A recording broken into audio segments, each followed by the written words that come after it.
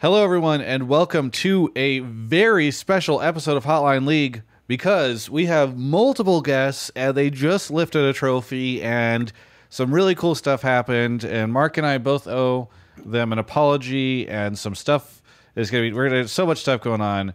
Anyway, before I introduce them, let me introduce my constant co-host, Mark Zimmerman. How's it going, Mark? Pretty good. Flew back yesterday, slept a bit. I have a bit of a sore throat. It's not too bad, and it feels better today than it did yesterday. But Palafox apparently also was sick and telling me that he had the Rona. So now we're going to do a live test to see if I had the Rona at some point during this episode. So I'm ready to go. I think we need some Twitch subs or something to get there, and then like a vote on if I have COVID or not. And then we'll figure it out. Once we get 10 Twitch subs, is 10 enough, Mark? Or you think? I don't care. Okay. If we get 10 Twitch subs from here, Mark will take the COVID test live on air, and then we will do a poll beforehand. People can bet on whether or not this will go in my brain. He has COVID, and then we'll do something based off the results. But before we check in with Mark and see how things are going, let's introduce our guests. First off, we have the man who people thought was diamond, and now he is made of diamonds. I don't know where I'm going with that. Palafox. How's it going, Palafox? Going well. Have COVID, but I don't feel too bad, so yeah. How's, because when I interviewed you, and the interview's up on my YouTube channel, I posted it today, but when I interviewed you 2 days ago, I guess, you were still kind of processing it. You were like, oh, it doesn't feel real yet. How has the last 2 days been, I guess, for you processing the win and going through everything? I processed it more on the flight, and I was like, damn. We just accomplished something that's like pretty amazing, I think, in terms of like the league scene. Usually a lot of teams teams usually win when they have like a lot of like, they drop a lot of money on a roster, or they're already established, or both, right? And I think like our org was like neither of those, So you've just been kind of enjoying, I guess. Yeah. All right. Next, our guest. This is the first time in a while we have two guests on the show. We have Croissant from NRG as well. Croissant, what is your official title for I'm NRG? the strategic coach for NRG. Strategic coach. Okay, because I know you're one of the coaches alongside ThinkCard, but then there's 6 other coaches, and so it's good to know exactly what your title is. We didn't do an interview, but how has all of this been for you? I mean, I'm definitely happy, but I will say that I thought I would cry or I'd experience like more emotion, but I didn't tear up at all. The only time I came close to tearing up a little bit, like my eyes got a little watery, was when I saw Juan tearing up lifting the trophy. Outside of that, I guess it's because winning LCS was like never my primary goal, that like I guess the tears weren't flowing. So that makes me sad because like I like to experience emotion. If I ever feel like I haven't cried in a certain period of time, I'll rewatch like Haikyuu episode 1 or something like that. But yeah, I mean, I have been rewatching, like seeing other people's reactions, because I like to stay in tune with like what people think we did well or what we didn't do well. And yeah, like I haven't flown back. I haven't flown yet, so I haven't been able to. When I'm on flights is usually when I do a lot of like reflection. So I'm waiting for my flight back to LA to do a full rundown of like what the weekend really meant to me. Yeah. That's fun. Yeah, well, maybe you can find something to cry about on the plane. You can download something, or I don't know, some sort of anime thing. All right. What's that? Oh, Haikyuu. Shout out to Alienware for sponsoring the episode. Now, we'll just do a quick version of this. Normally, Mark and I talk about sponsors, or not sponsor stuff, but media and stuff that we've watched at the beginning of the show after the sponsor read or sponsor shout out. Mark, what have you been able to fit in the past week? Is it just all Baldur's Gate? Were you Baldur's Skating in the hotel room? Sort of. I found that it's not something I enjoy playing in like a smaller setting like that, and like not an ideal setup because I want to get really immersed and like go hard. So like it's actually, I think it is a good game to load into and like do one encounter and get out. But personally for me, I was like, nah, I want to like get invested. So I didn't play a ton. I did end up installing it on my Steam Deck for the flight home, and I was playing a new campaign for 5 hours on that, and it ran pretty good. And more than anything, the controller support is like fucking amazing. Like, for a game like this to be playable with a controller is kind of crazy. So, yep, that was cool. Other than that, I don't know. I think did I watch TMNT last week or this week? I don't remember. Yeah, I don't know. But when you talked about it last episode, I think you said you watched it and you liked it. I liked it a lot. Yeah. Let's go. I finished Yumi and the Nightmare Painter by Brandon Sanderson. Really, really good. It was very fun because in the acknowledgments afterwards or whatever, he talks about how he was influenced by, well, Mark had already shouted out one of his influences, but he said his biggest one was Final Fantasy X, which was really fun because if you go on his YouTube channel, we did like a 5 favorites, and I had chosen to do video game worlds, and he had Final Fantasy X on that, and so it's like a fun little 1 year later, seeing or reading something that was influenced by that. So I don't know. I really enjoyed it. It was super, super good. I finished it on the plane back, and yeah. Have you both seen Your Name? Yeah, of course. All right, so all 3 of the people in the call, except for Travis, have seen this movie. I think, Travis, it's about time, especially since one of the books you just read is influenced by it. Fucking just watch it. It was Brian Sanderson wrote a book influenced by Your Name? Brandon Sanderson. Yeah, Brian did. Yeah, his brother. No, Brandon Sanderson, wrote a book influenced by Your Name. Mark, I feel like if I'm not allowed to talk about Magic with Croissant on this episode, you can't talk about anime. All right.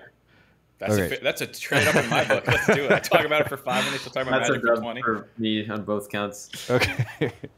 Well, anyway. Oh, yes. Okay, so Palafox and Mark both... Well, Palafox is sick. Mark is feeling sick. Croissant, are you physically well? I got dinner with somebody and we talked for like 2-3 hours, so my voice is not all the way there. That wasn't smart, but I'm doing pretty good. Okay, good. I was just trying to figure out if everybody's going to be breaking down. Newark sucks, by the way. This is Newark, I think, might be my least favorite city we've ever had a finals, and we've had a finals in some weird spots. Mark, did you experience anything? No, I did not. Our hotel was in the airport. Yeah. Because they didn't want to put us anywhere that's not the airport. And you know what? If the city sucks, I'm kind of down with the airport move because it was really easy to get to and from there when landing and stuff. Dude, I was going... So what happened was I booked Drew and I into a hotel right next to the venue. And then Kobe came out like a month ago and was like, yo, by the way, we're staying by the by the airport because apparently it's like weird by the venue. And I canceled and moved to a hotel near the airport, and I did not regret it. Other than it's just really annoying when there's nothing around your hotel. I don't know if there was anything around for you guys, but it was literally just like go back to the hotel, order delivery, that type of thing. Yeah. Yeah, I mean we were inside all day long. Well, only either at the venue or in the hotel, pretty much. Mark, do you want to kick us off with any questions? Because I had a chance to do press conference with these folks. I interviewed Palafox, etc. But I don't know if there's anything you want to kick us off on before we start getting callers in. So I was asking about the clip thing that I can't remember, but you seem to remember exactly what I said. So I wouldn't mind. Is that a good place to start? I don't know. So yeah, here's what I was going to say. So I referenced this in that interview with Palafox. So like a month or so ago, maybe even not even that long ago, you somehow came up as like a person. I was like, oh, I think we've had Palafox on Hotline League before. And Mark was like, no, because we had talked before about how we wouldn't have him on until he reaches a certain amount of Twitter followers and stuff. But then I noticed that the last Twitter conversation I had with you was a year ago when we got you on Hotline League. So this is your second appearance on Hotline League. Mark just completely forgot about the first. Well, the other thing, I swear to God, I was running my mouth about how like the interviews with Palafox don't break 10K on your YouTube or something. Yeah, and I something think like I said, I don't think it was Twitter. I think it was he's not allowed on Hotline League until one of his interviews breaks 10K. Which, funny enough, his championship-winning interview is currently at like 15 or something like that, or 20. Yeah, it's at the top of the league subreddit. Yeah, so it's pretty funny. But yeah, we were just roasting you lightly about the fact that even though you have a good personality, and Dokla too, and like a lot of the guys on the NRG team are actually pretty funny, like fans just end up not really caring about people as much until they win. And so it's pretty funny to see how much that's changed just with that. So Yeah. I think that was what the conversation was. It was something like I was being obnoxious about it, being like, I'm not letting Palafox on here until his interview breaks 10K. Yeah. So good to have you on. Yeah. But Mark, I don't know if you have any questions in particular. Yeah, I guess a couple quick ones. Has it felt any different? Like your Twitter is just getting blown up more, or has like anything changed in the immediacy? It's like even going back to your first win over Golden Guardians and making worlds and stuff like that, or have you just been like so focused on practice and stuff you haven't really like poked your head up and noticed anything? I'm just more annoyed because like you know how when you used to have like a blue check mark on Twitter, it wouldn't really notify you as much? Mm-hmm. I don't know how to turn it off. All the notifications, so your phone's just buzzing constantly? Too popular. Yeah, but it's like not the type of popular I like, you know? I don't want to know when somebody likes anything. Suffering from success? I just have no notifications on. Just join the no notifications gang. Yeah, I'm thinking about it. Dokla is raiding with a party of 1,094. I don't know what is more shocking, the fact that I got raided by a pro player, which I don't know if that's ever happened, or the fact that Dokla had 1,000+ people watching him. That is huge. I'm really happy for Dokla that he was getting so many, because so many people on Reddit and stuff these days say like pro players don't stream, and I know that Dokla has streamed a lot, and so I'm really happy that he had so many viewers. But thank you to Dokla for the huge raid, and welcome everybody to the show. We were just talking about how Palafox is annoyed by all the attention he's been getting lately. Well, and about how success makes people's stuff more popular. So it's no surprise to see him with all the new viewers. Good for them, man. So I will admit that I am a bit of an NRG hater. I guess we can get this out of the way. I consistently, I think I predicted against you guys every series you play in playoffs, except maybe the first one. I can't remember about you versus TL the first time. But I think I almost always predicted against you guys. And then I had like a thing on the dive where I was saying that like you guys hadn't had like big playoff success yet, because like you had the close series versus C9 like last year or whatever. But I was like, that's not like success. That's like, that was cool. But then like they didn't, like the only people you guys had beaten was Golden Guardians, who was the 8th seed back then. So like, but as soon as you guys won, I've been like pushing your shit so hard, like the NRG top plays thing. I did like the career timelines for all of you guys and stuff like that. So I'm very happy you guys have won, because now your content actually pops off when I suggest it and stuff. Yeah, poggers. Poggers. Well, yeah. Wait, go ahead.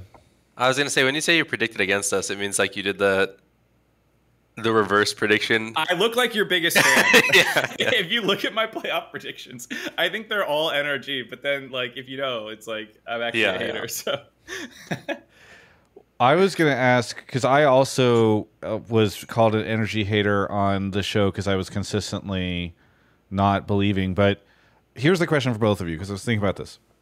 All right, so I think by and large, analysts, players, the community did not expect you guys to do this. So what is it, or why do you think it is that everybody got it so wrong? And I'll toss it over to Croissant first, if you want. We got 3-0 by C9, and C9 had won the last 2 championships pretty handily. And I think maybe even people that did want us to win knew that voting against us would improve our chances of winning. Like, the KT fans did not do their job in Korea, though. So that's all I have for why people got it so wrong. It's hard to truly assess, like, and we also did like we did pretty drastically shift our prios towards the very end, and so. The But, I day mean, of, after people saw us play against TL and bring out new stuff, I think they should have expected. Oh, maybe they have new stuff for the day after, right? So, but yeah. Yeah, what do you think, Palafox? I think that a lot of people, like, let's say when we got 3-0'd by C9, they kind of just looked at, like, they got 3-0'd. They didn't actually, like, watch a lot of the games. Because, honestly, like, in every single C9 game, except for maybe one, I don't quite remember, like, the first one. But in the first 3-0, we were in positions to, like, potentially just, like, win the game, right? Except, like, one or two few, like, team fighting mistakes, like, just made it so we lost, right? I think when games are, like, super close like that, even though it's, like, a 3-0, it doesn't mean, like... It doesn't mean either team is, like, clearly better than the other. If that makes sense. Yeah. Yeah. I also have something to add, actually, which was that we right after the. Okay, that was. Palafox flashing some That weird really threw me off. pin on the screen. Continue. Even right after the series, we right after the 0-3 series, we felt like C9 had showed a lot, or almost like their main cards against us, and I told the players, we're not gonna have many scrim. Like we had like maybe 7 to 12 scrims, like individual games, in between that C9 game and then the final weekend.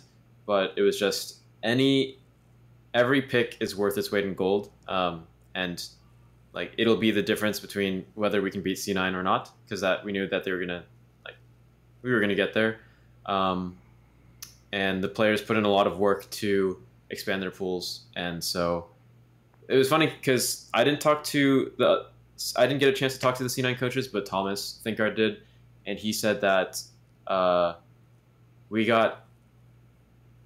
I won't say what pick, but they actually really wanted a certain pick in the last game on 4-5, and they weren't able to play it because of what we took on 4.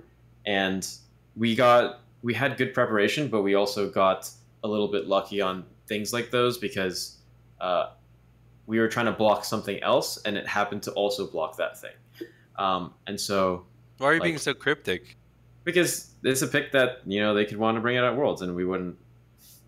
I don't want to screw him over. So yeah, watch out for all the Korean scouts watching Hotline. Yeah. Well, here, Mark, really quickly, since we have a whole new wave of people here, while we continue to talk through this, maybe people can start putting their takes in.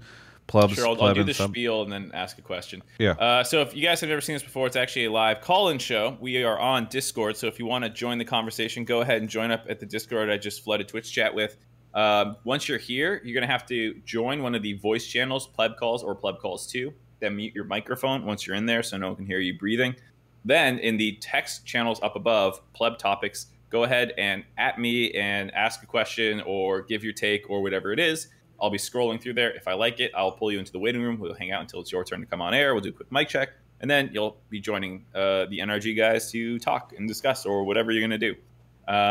So yeah, that's that. The question I was going to ask you, Palafox, was like, it's been a bit of a long time coming for you, given that you've been improving steadily, it feels like, consistently. Someone had a really interesting thing, actually, where they posted in that interview about how every split you finished in some way higher than the split before. Or maybe it was every year, I can't remember, but it showed your academy rankings and then your LCS ones. Yeah. What do you think has allowed you to keep improving, and was it like individual improvements that finally got you your first title, or was it like the whole team coming together in these draft things? Like, what do you think you can attribute the success to? I think, at least for this run, I think it was kind of like a lot of small improvements that went on top of like let's say this split. I think that Contracts putting a lot more effort in solo queue to get better at a lot of champions he was not comfortable on. Something that I don't think he would have done last year or last split even. And on top of that, I mean, obviously we got like a new bot lane in, right? I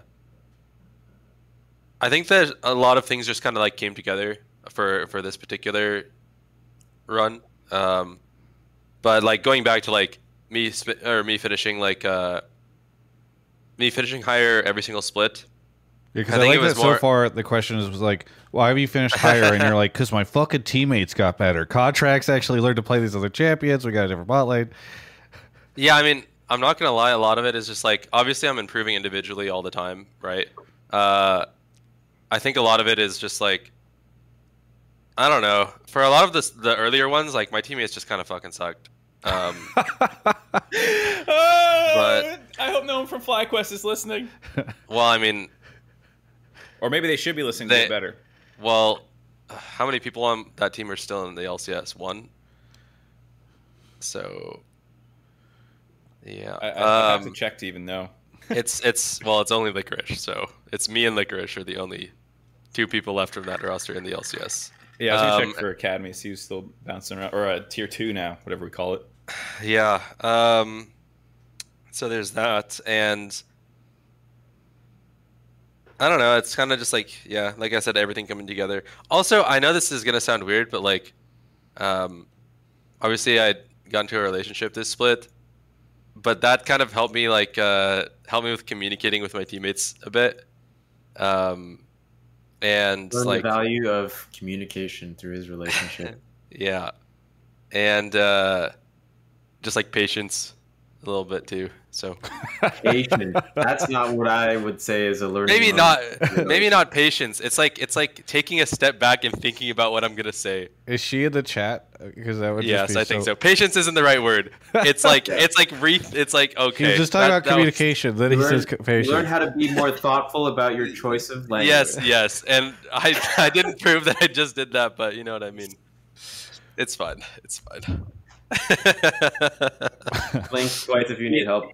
The Dokla tweet was the funniest shit with the whole top lanes and island thing too. That was so good. The girlfriend buffs came up big, I guess, for NRG. Yeah. That's funny because, I mean, the stereotype is obviously people get in a relationship and their performance decreases. So props on you for fighting against those stereotypes, Palafox. Okay, so maybe it's time to start grabbing calls. So I see one person in the waiting room. Well, actually, I guess before then, I should note we have 10 subs. So if you missed at the beginning of the show, Palafox has COVID. Mark might have COVID because he's feeling sick. So Mark is going to take a COVID test live on the show because we hit the sub requirement. We're going to do a what is it /bet or what's the command in chat? Mark, you used to do this all the time. It's a prediction. Prediction. Okay, so we're going to do a prediction right now. Start prediction. Okay, the prediction is: does Mark have COVID? Should I give the context before or after the prediction starts? Give context right now.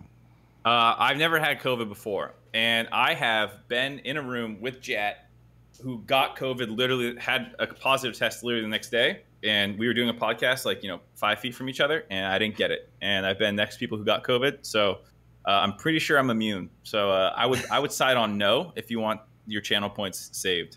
By God, one of the chosen ones. Palafox has it, and Mark was just in a giant arena, and he started feeling sick right afterwards. So prediction up.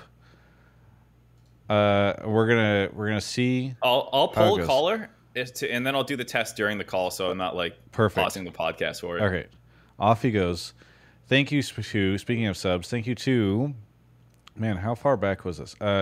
Dank Horse, The Catman, Shiny Froakie, Hustbust, I am 0125, Wakomo, and Kevin is a Monster for 2 years. We're going to get more of those subs right in a second. But first off, we have Tuft here. Tuft, who I know was a former CLG superfan. Are you an NRG superfan? I wouldn't say I'm a huge fan of the org. I'm sort of lukewarm on the org, but I love my boys and I got to support the team. I was out there this weekend at finals. screaming my throat out for a dub. Nice. So, And where are you calling from? I'm calling from Seattle, Washington. Seattle, Washington. What do you want to talk about on the show? So, some of you may remember, 8 months ago, I called in on episode 253 of Hotline League, where I predicted that Counter Logic Gaming would be top 4 by the end of the year, that Contracts would perform better than Santorin, Spica, and Closer, that CLG would make at least one final before the end of the year, and that they would go to Worlds. And you were fucking wrong. I was ridiculed, and I was shamed by the hosts of this institution, and I come to you now having been absolved by the results of the LCS Grand Finals, and by NRG's ascension as North America's best team going into Worlds. This is a call-out. CLG. Well, you know what? From the top to the bottom, every single part of the League of Legends vertical is the same, except for the bot lane swap, which was a decision that was made... Except for 40% of the team. Okay. Hey, we have 8 coaches. 8 coaches, right? 8 coaches, so already that's like not a very big portion of the whole ecosystem, but also it was a decision made by people who had worked at CLG in the past, so it probably would have happened if it was CLG anyways, assuming... the money stuff works out. I have no idea if it would have happened. Well, here, maybe Croissant can answer. Croissant, do you think the bot lane change would have happened if you were still at CLG? If you feel comfortable answering?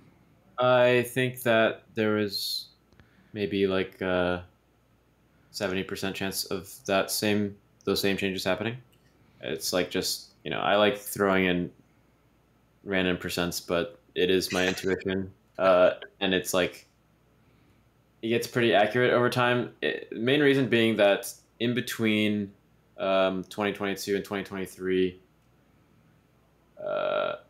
I really wanted to keep all 5 players, but we knew that because we only had one split with those 5 players, right?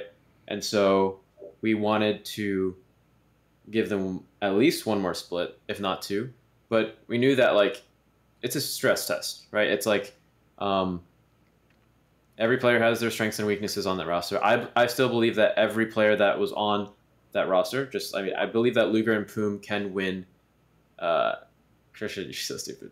I believe that Luger and Poom can be part of an LCS championship team.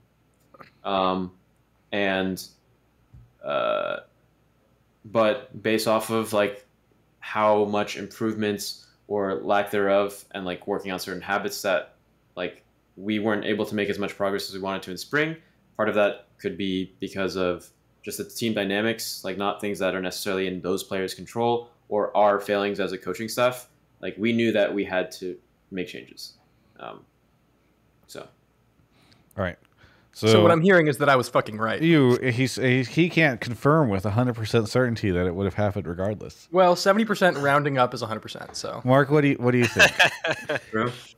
Sorry, I'm arguing with Twitch chat about whether I stuck that far enough up my nose or not. No, I think it would have happened regardless. Is that what you're asking me? Because no, my question is, what do you think of? Do we owe Tuft an apology? Oh, do we not? He correct? Is there a way we can weasel out of this? We weasel out because he predicted. Unless you want to be the biggest coward on the fucking He predicted planet. We're just CLG out because they're called NRG and not CLG. Yes, that's quite the weasel move. I might be down to take it. 1, that's a real weasel move. 2, even if you do buy like all this, lawyer your way out of, having like your mea culpa moment where you acknowledge that you were totally wrong, right? Part of my take was also that they would be top 4. They were 4th place in spring regular season, so that's still CLG. And I also said Contracts was going to be better than Closer. He was going to be better than Spica. He was going to be better than Santorin. And where are all those fucking frauds? They're not going to Worlds. They didn't win a fucking championship. What's up with that? I think more than anything, the fact that you made a couple, like it was a parlay bet, right? And I hit on every single fucking one. Yeah, I'd say you deserve the credit, Travis. All right, I'll give you the credit, and I'll give you the credit, and I'll advance it. Predict how North American teams do at Worlds. Well, first you have to say you're sorry. First we have to grovel a little bit. I don't grovel. You were correct, Tuft. I was wrong. What happens next? Since you have this prescient ability to predict the future, prove it again. Well, Tell us what happens at Worlds. It wasn't an official part of the take when I called in 8 months ago and totally fucking predicted everything that was going to happen this season except for the sale. But I did say that my rough guesstimation for CLG was a semifinals run at Worlds. I don't really care enough about any of their teams to like really make a call one way or the other. But CLG, I think, firmly in the running for a solid semifinals finish. Okay, so you think they make semifinals and they don't go further? I mean, you're not even a believer. Wow. I'm setting a floor. They're only going to win one best of Palafox five. Wow. and Croissant, I'm so sorry that your hardcore stands don't even believe in you making it further than semifinals. I just think that the story is better if they come back next year and go further, right? And I love a good story. Dokla says, not if I can help it. So if he can help it, you guys are not does that even mean gonna- Dokla's going to int? Yeah, what the fuck? I think that's what he's saying. It's Jover. Okay, he says, we will 0-6 in the chat. That's not possible. But Yeah, I That think is the not format how has Worlds changed. works anymore, by the Noko way. won't let everyone. that stop him. You I need guess to teach him. Dokla believes so little in the team's ability to make it to Worlds, he didn't even pay attention to how it works anymore. I will Dokla's going to say, turn into Chokla. Palafaker is going to turn into Palashaker. It's going to be a mess. they can go 0-4 is the worst you can do now. And to be fair to Dokla, I don't think we've had a pro player on who knew what the new format is. No one knew it was Swiss. So he's in good company, I guess, with all his other pro players. Yeah. I knew it was Swiss, but what that means, I don't know. Like, That was good. Yeah. It means it takes place in Switzerland. okay. Yeah. All right. Very good. Thank you, Tuft. Anything you want to add to this before I give you your shout out? No, we can go straight to the shoutouts because I have a long list. Okay. Well, don't make it too long, otherwise I move you out. Okay, well, shout out to everyone who made the championship run possible, obviously. All 7 coaches and 2 managers and their sports psychologist and like all the people who were a part of the org before they got Bud Light Ace 2.0'd, like Greg and Danielle and like Chris and Matt and like Steph and all them. Also, all the people who were on the team before that weren't on the championship roster, like Poom, Jenkins, and Luger, pretty cool dudes. They're my boys. Shout out to the players, obviously. And also, shout out to my boy Arsh for the forthcoming document that he will be producing on why Counterlogic Gaming is the greatest professional League of Legends organization that has ever graced this earth. That was part of a bet that we had because he didn't think that we were going to make it to Worlds, even though it was literally so fucking obvious from day one. Yeah, that's all. Cool. Thanks for the call. So, to be fair, I also predicted NRG to be top 4 in the regular season. So, in a sense, I also predicted them to be going to Worlds. So, there you go. True. Wait, actually? Yeah, of the analysts, like the public the casters and stuff, I think me and a couple others were the only ones to have you top 4. When you guys do those predictions, is it for regular It's season? for regular or just- season, Okay. but Yeah. I mean, I would've- It's more like postseason top 4 would be hard to predict, but yeah, but I think it was pretty possible with, I don't know, Team Liquid being shaky, EG, depending on how much you believed in. How much How hard longer do we JoJo have on could the carry. COVID test, Mark? Did you set a timer? No, it's negative, but Twitch chat's gonna fucking mauled because I didn't shove it up into my brain. So, Like- but it's not negative yet. I think People it are- takes 15 minutes. It hasn't been 15. Yeah, but it's not gonna be negative because I don't have COVID because I can't get COVID because I'm Oh, immune. no, you're supposed to leave it flat. You're doing it Oh wrong. no, I'm doing it so wrong. Oh no. I didn't stick it in my brain, and I didn't set a timer. I have more. I'll prove Twitch chat wrong if they're really like. It's up to you, Travis, because it's your channel points you're dealing out here. But I swear to God, I don't have COVID. I mean, what? It's been short a few minutes. It's not been. You don't have to do it now if you don't want to. But I'm telling you, it's not going to go negative. Well, I can't. We had the test is what Not gonna decides go if it's going negative? negative or not. All right, it's not going to go positive. Excuse me. It's going to stay at one line. negative. I'm not going to get the second line. I never get the second line. And they say it's because you don't know how to test. And I say it's because I don't get fucking COVID. If I got COVID, I would give it to Ashley. She has such a bad immune system. She would absolutely get it. And she hasn't gotten COVID either. Yeah, but you just showed up yesterday. Right, maybe this time. But everyone's like, it's always negative because you don't know how to swab ever. And I'm like, no, it's always negative because I don't fucking get COVID because I'm immune. All right, let's go on to the next caller. Anyways. Thank you to the legendary Gruul, Trista Maurer, Sean Antonin, who gifted a sub to Palafox. I'm sure he will Make good use of that. Lady Empire, Robert Bruce, 504 Caesar gifted 5 subs. Sean Antonin gifted to Think Card, JP Langley, Kanoke, Yadid, Fishy, and our next caller is here. Caller, what's your name and where are you calling from? I'm Laserfruit, and I'm calling from Southern Ontario, Canada. Laserfruit, what do you want to talk about on the show? All right, my take is that Palafox is the best mid in NA right now, and that NRG are NA's best shot at upsetting some games at Worlds. True. Why do you think both of those things are true? Well, because he just won LCS. That's why. And so the first seed is always the best bet? Absolutely. Okay. No, I think, throughout postseason, he's shown a lot of growth and has kind of shat on everybody that he's played. And I think NRG as a team has really high highs, which I think is kind of what you need to take some games off LPL and LCK. So when I go to this All-Pro article for 2023 LCS Summer Split Awards, and I look at the mid laners, I don't even see Palafox on it, caller. They're all frauds. Okay, Jojo Pyun is a fraud, the MVP. I think Jojo Pyun's a close second. Okay, And close second behind Palafox. I think Gory is third. Okay. And So- MNS and APA are just not even on your radar. I would put Insanity fourth, and then MNS, and then probably APA. All right.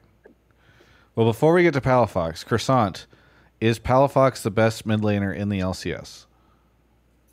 Well, Christian What? gave you the logic that, just because a team, not every player on the first place team is the first place in their role. I think Christian had the best overall performance in the playoffs of Summer Split. Right. So, yeah, he's the best. Damn, all you had to do was say yes, and you couldn't Yeah, do I it. can't believe that. Can't give him the satisfaction. Can't ego blast him. All right. So next up, Palafox, are you the best mid laner in the LCS?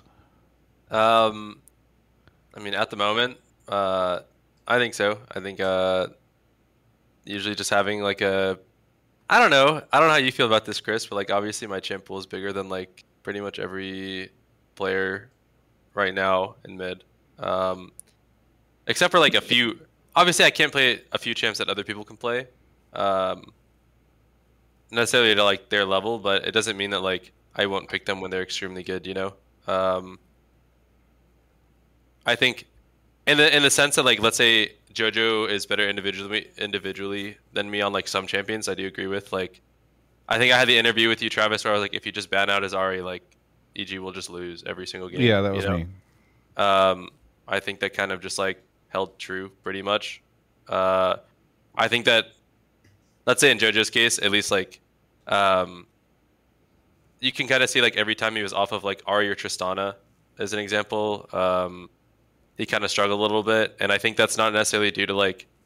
I think if he was on a better team, he would have had more time to expend his champs instead of like trying to focus on team issues.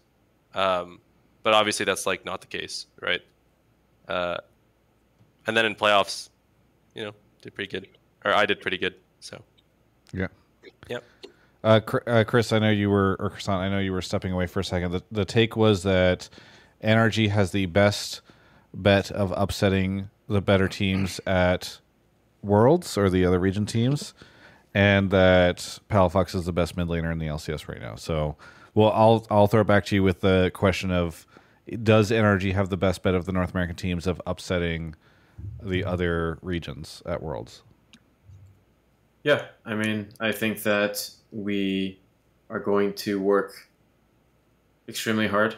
I am going to try to work harder than any other one of my, relative peers. And our players, I feel like, are also on the same boat there. You say that Dokla in chat just said, not me, time to slack. Yeah. I mean, he might take the shy approach or something. Like, he always picks one player that he wants to be like, And so he might just run it down on Quinn or something stupid. Gotcha. Yorick, who knows? I won't let him pick those champs. Don't worry. It's a team. It's a group effort on controlling the our little soldier in the top lane.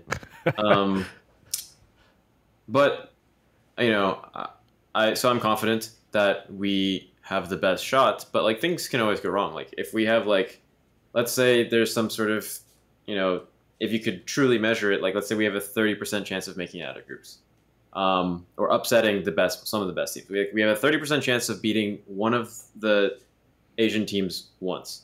I think that could be like 25 for like TL, 25 for GG, whatever for C9. But that's just how probability works. Like, I think we have the best shot. I can see any of the North American teams upsetting though. I think we are sending 4 extremely motivated teams that have different styles that are going to be. Hopefully, the Asian teams underestimate us and they just don't prepare adequately for. I want us to win first and foremost, but I will be rooting for the North American teams every step of the way. Yeah. So. I like that point about the differences because I do feel like all 4 are pretty different. I think which one's best might depend like specifically on matchups. I'm not quite sure because like I think like C9 maybe the most mechanically focused team, but they didn't do anything that crazy in draft. And even their last draft, I was like, what the hell is this? Felt like a little troll. I feel like NRG has the most interesting drafts as well as like a really aggressive play style. Like even on champions like Azir, like Palafox is probably the most aggressive Azir of the teams going. Like the amount of times, even in playoffs, you're just like flashing on Gory to ult him under turret and stuff like that is something that is a breath of fresh air after watching a lot of Azirs just not do that. So I think like each team has its strengths. I would be curious, how do you guys feel about Golden Guardians? Like, do you think that they like overperformed the regular season or choked in playoffs? Because I was surprised to see them. I mean, not just obviously you guys beat them, but then to lose to TL the same. I was kind of surprised. Can I chime in quickly? Sure. I think they're the second best team in NA right now, and I think they just have a really bad series against TL. Palafox, you look like you're in pain. No, he doesn't like it. I would not say they're the second best. But. No. For GG, it just kind of felt like they regressed. Like, Gory was like playing a lot of Azir. Like, I actually expected them to play Azir in our series, but like, he just never wanted to play it. He didn't want to play counters into it, it seemed. And like, even when they did play counters into it, I don't think that necessarily it made sense with their comp. So I kind of feel like their coaching staff didn't really do a good job at like making a good draft, and then the players didn't do a good job at like connecting that as well. On top of, I kind of felt like, I don't know, when we were playing against GG, I kind of didn't really feel that pressured, if that makes sense. I don't know how to describe it other than that. Yeah, I think it makes sense. I might be misremembering, but when C9 in 2020, us and C9 were both in the upper bracket waiting for, like we had one series and we go to Worlds. And so we played against Golden Guardians and we 3-0'd them. And so we qualified for Worlds. And C9 played against FlyQuest, I think, and they lost that first series. And then later they lost to TSM or something in the lower bracket, and they didn't end up making it to Worlds. I felt like I got similar vibes where, dominant in regular season, but when you come in as the favorites, especially for that one win to Worlds, and you lose your first match, I think that will always impact team morale a lot, and they played extremely unstably. Not just against, like, we had momentum coming in from our series against TL, and we also shifted a lot of, like, if you watch our TL series and then you watch our series against GG, they tried to plan around what we played against in the TL series, but, we still made adjustments. So I think, they were surprised, and then they played a lot worse than I expected, which means that I do think that they will play better at Worlds. I have also heard through the grapevine that, like, I don't know if it's 100% true, but I don't think there's any harm in saying it, just that there was, like, homesickness or, like, it it was a long year for them too, right? Like usually we send one team to MSI, we sent two this time, and they grinded pretty hard at MSI, pretty sure, and it showed in their like they hit the ground running in summer split, and they only lost to us and C9. Like they lost to us twice, they lost to C9, I guess, twice and won once or something. But yeah, so if they get the refresh that they need from being able to go to Korea, be in a more like comfortable, familiar environment, I can definitely see them outperforming TL or C9. But yeah, I mean, everyone's going to be hungry, especially them, Yeah, I mean, we'd heard rumors, or there had been some conversation about Golden Guardians starting to feel burned out going into playoffs. So it's not, I don't think what you said is too unusual or too crazy. Just to kind of bring it back to the other part of this conversation that callers take, which was the take about you being the best mid in North America. I mean, Palafox, do you feel like you've been looked over? Because obviously there's all this conversation about NA mids. A lot of these top teams have consistently tried to import players from other regions in that mid lane position. I mean, obviously we talked about it a little bit in the interview where you mentioned that it was nice to beat C9 because of perhaps getting promoted and instead Perks coming in. So yeah, I mean, I guess just generally, how have you felt about yourself as a mid laner over the years in comparison to a lot of these other mid laners who've come in? Let's say for the first year and a half of me playing pro, like I pretty much didn't get coached, and like the way I would try to get better was like, I mean, when I was on Optic with you, Croissant, like I just watched the main team scrims. Like that was how I improved as a player. Is like I would try to do stuff myself, right? Yeah, and we spoke like 4 times. Yeah, which isn't that much if you think about it, Other than that, it was like it was my first split ever. Yeah. Other than that, though, it's like when I went to GG, that split was like a dumpster fire is also an understatement. Like I literally was just like, I considered quitting like so many times, and I'm like, what even is this? Like I'm just like, it kind of felt like a lot of the time I was just like arguing with children.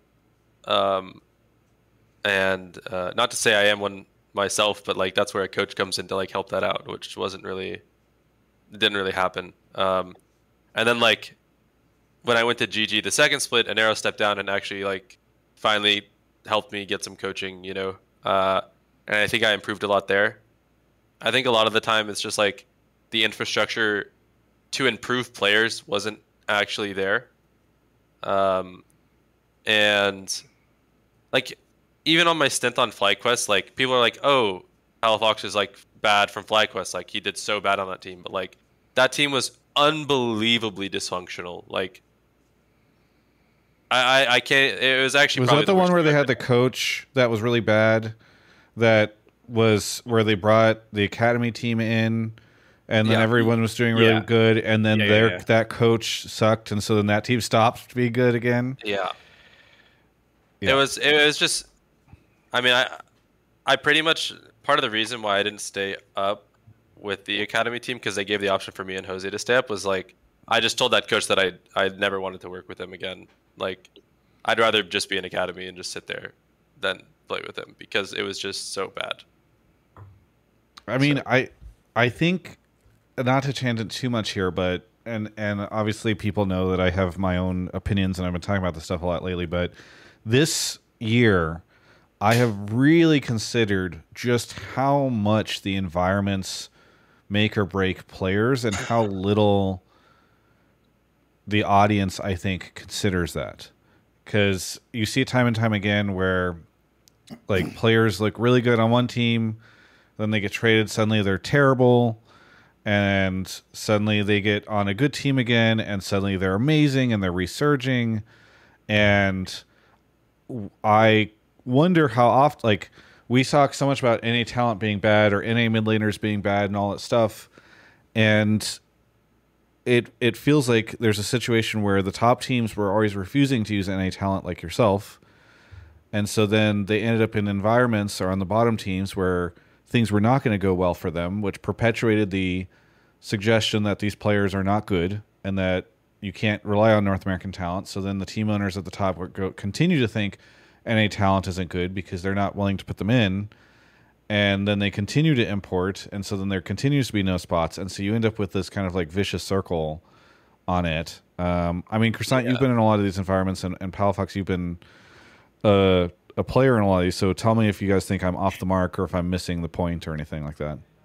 Well, the time that Christian's talking about that he spent on Optic, they literally didn't have a coach in that academy team. Like, I came in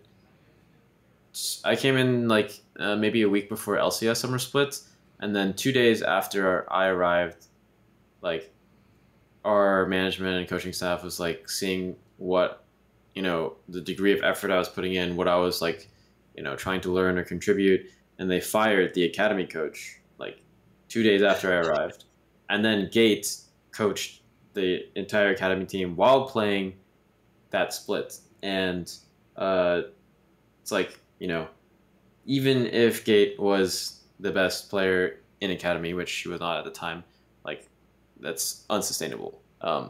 So, I don't think there's one of the first things that an exec asked me, like, pretty early on in my career was just like, how do you know that you're actually making a difference? How do you know that you're not making your players actively worse?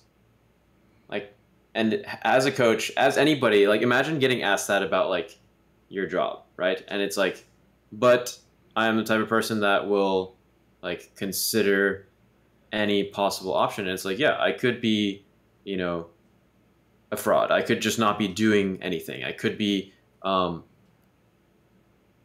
doing more harm than good. And so there is the reality that every organization and every management needs to consider about their staff or themselves, that they could be like damaging the futures of North American talent. And I think people are pessimistic about it, but I look at that with optimism in that I feel like every year, like I've told this to people, I don't know how, it doesn't seem to stick in people's minds, but every year I feel like even if we're making slow progress, good coaches are coming into the space, bad coaches are leaving. And that is something that's important. That's something that needs to happen on every level, whether it's academy, whether it's LCS, amateur, or management. And the futures of our North American players are, like, when I hear stories about how people's futures got fucked, I get so angry. And I will,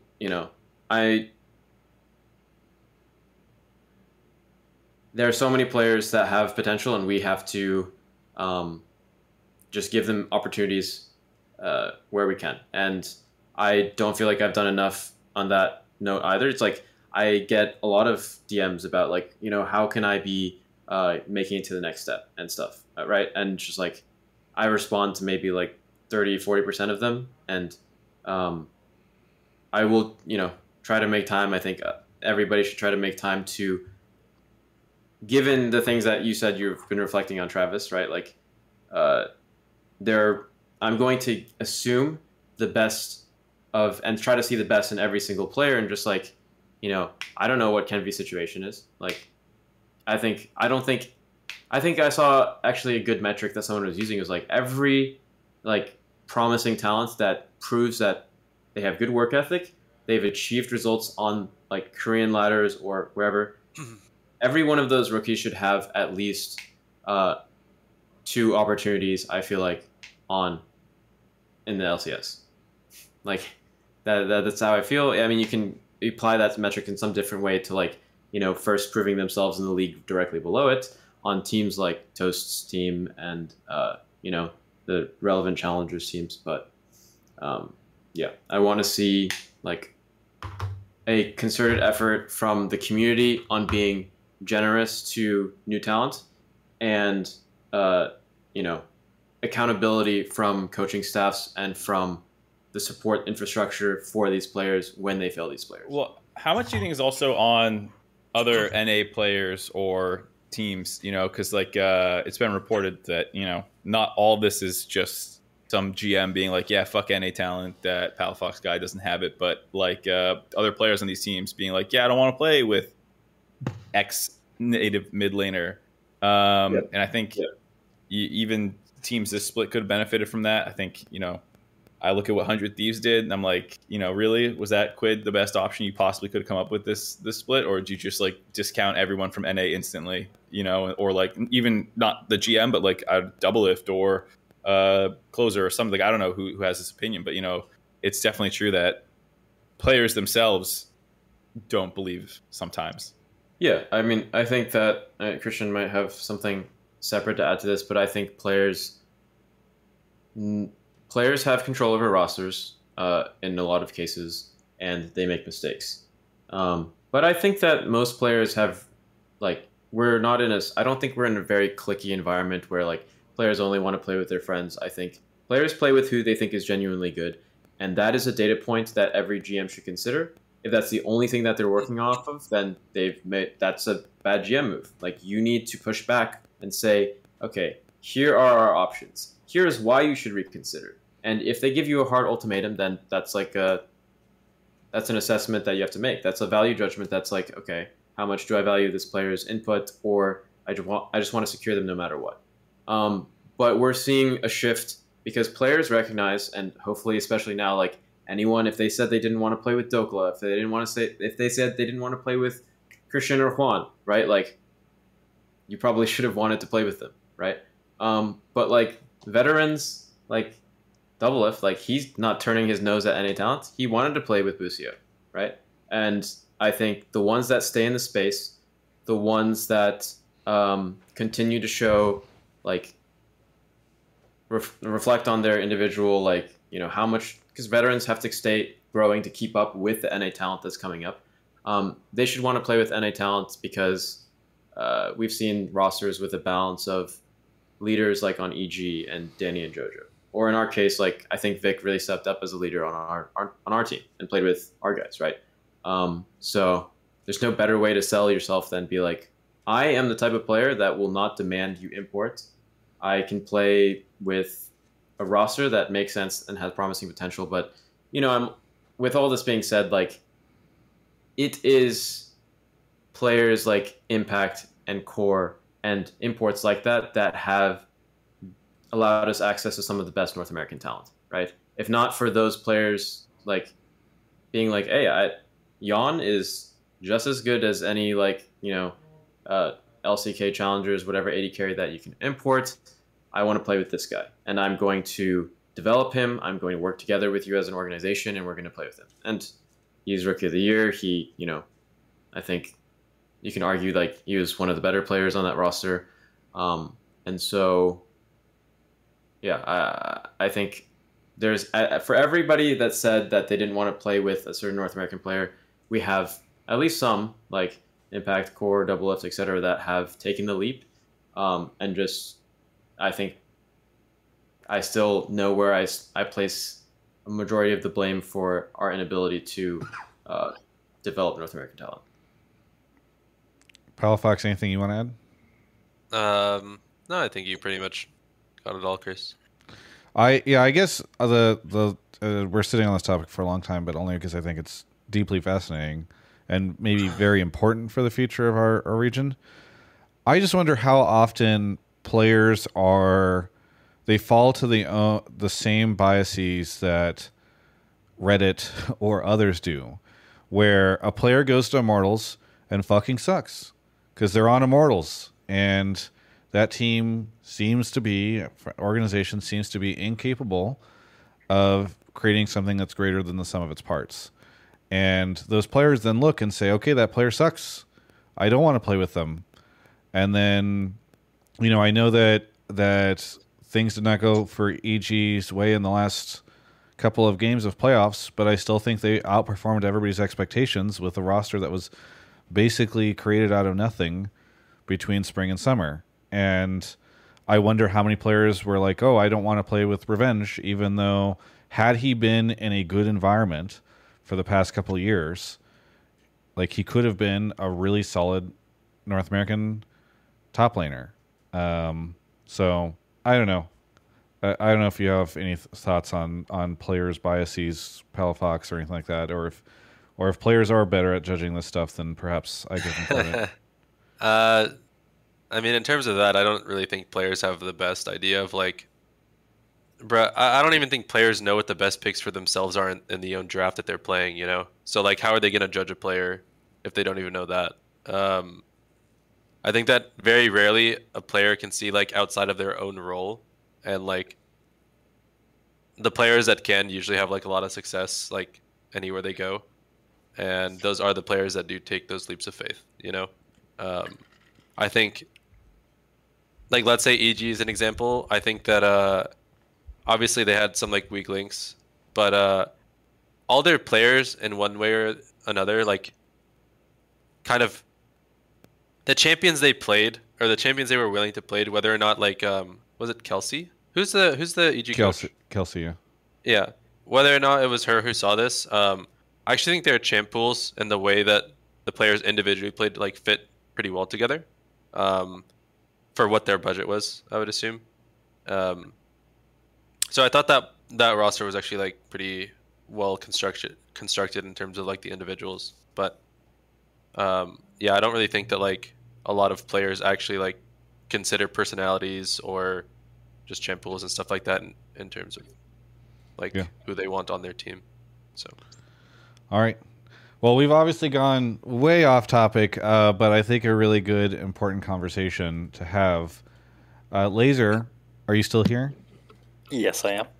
Is there anything you want to really quickly say before I give you your shout out? No, I can just do the shoutouts. Yeah, go for it. Shout out everyone at NRG for winning LCS. Shout out Alienware. Is Grubhub still a sponsor? Just Alienware these days. Just Alien? Okay. Shout out Alienware. And yeah, have a good night. Yeah, thank you so much. We'll catch you next time. Thank you. Before the break, Travis. Yes. We have something very important we need to get on here. Okay, yes. Is it time? It's the results. Oh, are you muted? Hello? Oh, we're pulling somebody. I thought you were saying the results. Okay, well, welcome to the show. I told you the results are negative. They're always going to be negative because I literally cannot get sick. Dokla, well, you sound a little sick right now. Dokla, welcome to the show. Where are you calling from? Hey, I'm calling from Los Angeles, California here. All right, and I just have a question for Palafox here. Yeah. At like 24 minutes in the game 4, what was going through his head? What was going through your head? What was going? I think I was. My team sucks. I need to carry. I might be 0-4, but hear me out. But hear me out. I'm gonna make a big play. Yeah. What happened at 24 minutes, Dokla? Sorry for the people that are not. I'm pulling up the VOD for you to put on screen, Travis. He made a really big play that caught a lot of people by surprise. So. I didn't know what it was. Now that I've seen it, this is great. Is that the one where you tried to flash on Sedge? Or no? In Top River? Where? Yeah, you're gonna give me the timestamp link? Yeah, I'm gonna send you on Facebook. Okay. We'll pull that up. But Dokla, have you been a big NRG fan for a while?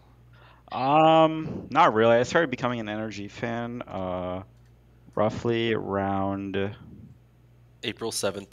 April 7th, roughly, when they were being very generous with their payments to my bank account. So after that point, I turned into a fan. Gotcha. Not too generous. Yeah, not too generous. You know, there's a lot more generosity to go around. But, There's no ultimate. Okay. Dokla, who do you think deserved Player of the Series? Did it go to the right person? Was it FBI, or should it have been Palafox or you? Who do you think deserved it? Actually, I think Victor played really well. I think behind the scenes as well. I think he's an excellent leader. Robert, and a little bit he's very vocal, so I think it went to the right person. We get to watch this Chick-fil-A ad. Okay, here we go. All right, let's see this. Hey, it would have been a good play if something didn't happen. Okay. Maybe. Probably not. All right, so you can see Palafox. He's in the banana brush on the ramp. Oh shit! You got just pull it. Okay. Oh! Yeah, it wouldn't have been a good play even if I hit that. I think he caught everyone by surprise here. Yeah. Oh my god. I feel like, I don't know if it was right after this, but Dokla had a really interesting calm where he was like, Christian, don't feel like you need to make like a really big play, but if you see it, you should definitely go for it. And then Which means absolutely nothing. yeah, but No, I mean, like, don't just be a bitch. Like, still go for that. Just next time hit it, you know? Have I ever played scared? Who's the most aggressive on our team? That's true, actually. Who is the most aggressive? Because I would have guessed Contract, but is it Palafox? I don't know. They all have their moments. I don't have blind aggression usually. Usually it's like I get mad that you guys are playing so scared, and then I'll just. That's definitely blind aggression in a way. Well, no, because it's like, why are you guys playing scared? There's no reason for it.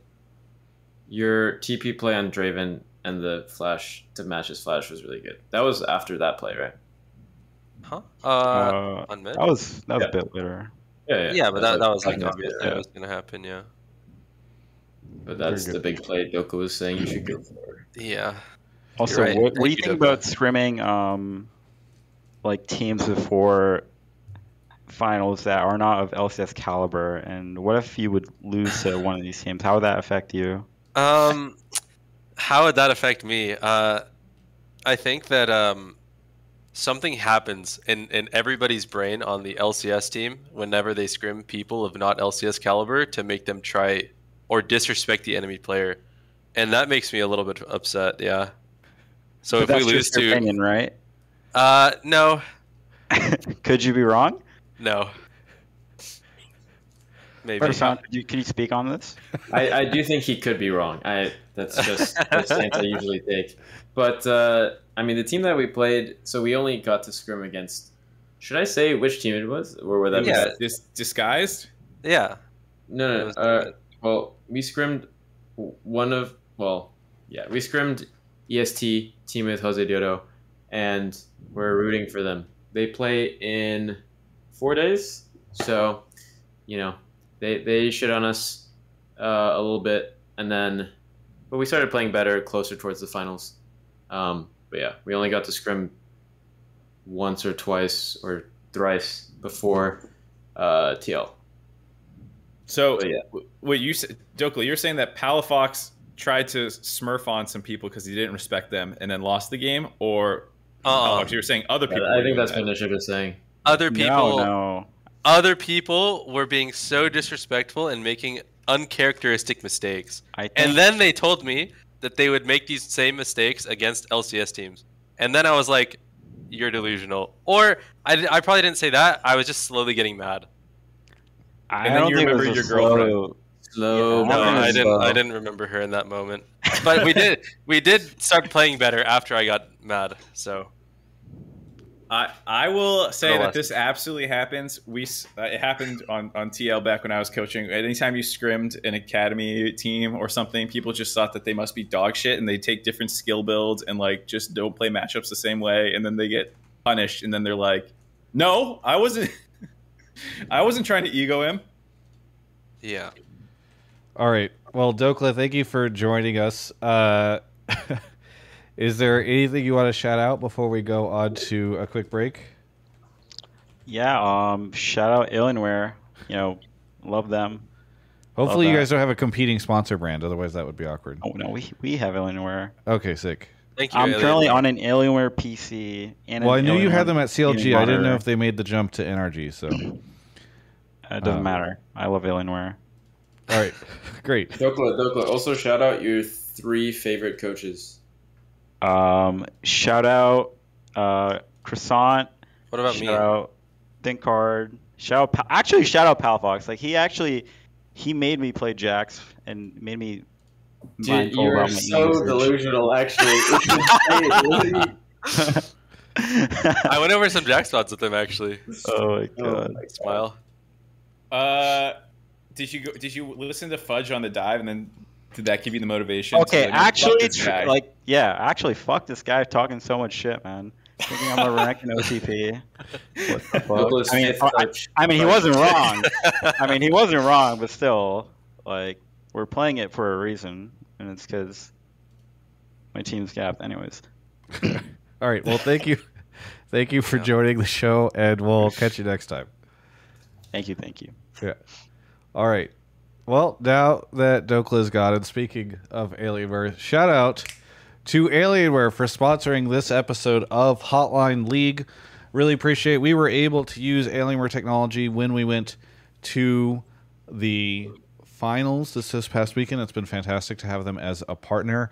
And I would really like to shout out the Alienware Aurora R16, which is available now. You can go get it. It's got a smaller chassis than previous versions, additional ports at the front, and it's just a really cool system. If you haven't taken a look at it, go take a look at it because it's got a little bit of a smaller footprint than some of the other Alienware Aurora. So maybe in the past you've looked and you've said, "Hey, my desk can't fit this," or this is I live in a smaller space and I need something a little smaller. Well, guess what? They're now building something specifically for you. It's got the wonderful NVIDIA GeForce RTX 40 series GPUs that are still available for it, and it's got advanced cooling tech that helps keep the PC running cool and quiet. So please go check it out. You can do so at alienware.com/Travis, and if you do purchase through that link, it does directly support the show and my content here at TGI. So if you are, I know a lot of people come in and they're like, "Oh, I bought this," and it's okay if you don't use the link, you forgot or whatever.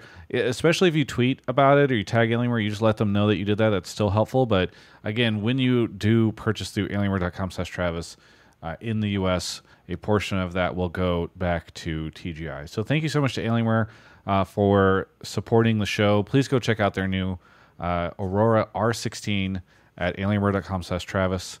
And yeah, really appreciate their sponsorship. All right. Also, I forgot to say this is not related to the sponsor shout out, but before Doka left, I meant to say we got to find him a girlfriend for the girlfriend buff for Worlds, but then I forgot. How do we do that? So, we have a massive female demo here on Hotline League. Absolutely. If you check our YouTube demographics, I'm sure it's not 90-10. Yes. And I believe that's what he's looking for. I'm not trying to make any assumptions, but I believe based off of what I've heard previously, girlfriend is where he's headed. Preferred choice. Yeah. Yes. I think dropping his Twitter is the best thing we can do for the lad. Yeah. So what is it? Dokla LOL? Dokla lol. Dokla lol. It's in the chat. Twitter.com/Dokla lol. Feel free to slide into those DMs so that he's not so isolated in the top lane anymore. Thank you very much. All right. Mark is off to grab the next caller. Should have them here soon. Oh, shout out to... Oh, man, we're way behind on subs. JP Langley, Kanoke, Yadid, Fishy, Dwayne, Sherman, Omega Diamond Zinc for 40 months, Seems Brad for 3, and Dancer XOXO. Thank you all for the subs. We have DC the King here. DC the King, where are you calling from? Hi, I'm calling from Cincinnati, Ohio. Cincinnati, Ohio. And what do you want to talk about on the show? So I want to start by saying Palafox, I'm a fan. I'm happy NRG won. But I am calling to say I think the NA mid laner summer rise up is a bit of a fraud. I think that NA mids aren't necessarily better, but the imports are just worse. Okay. Go ahead and elaborate if you'd like to. So, I think in general, like if you're looking at the list of the imported mid laners, we've got like Challenger League, Korea, Quid, Bolulu from Turkey. We've got Diplex from like the ERLs. Let's just Spring, but I'm looping them in. MNS, which is I'm not sure exactly where he was playing. He was playing Challenger League, and was he playing in Brazil or I'm not sure. I'm sure somebody knows. So in general, I think the imports weren't like as high quality when you compare to like Prime Bjergsen, Jensen, Niski, World Champion Crown, Febivin, Jizuke, PoE, Abadage. And I think that not that I'm happy NA mids did well. I'm a big NA fan, but I just don't think that the quality of imports is as high, so it makes the NA mid laners look better. All right.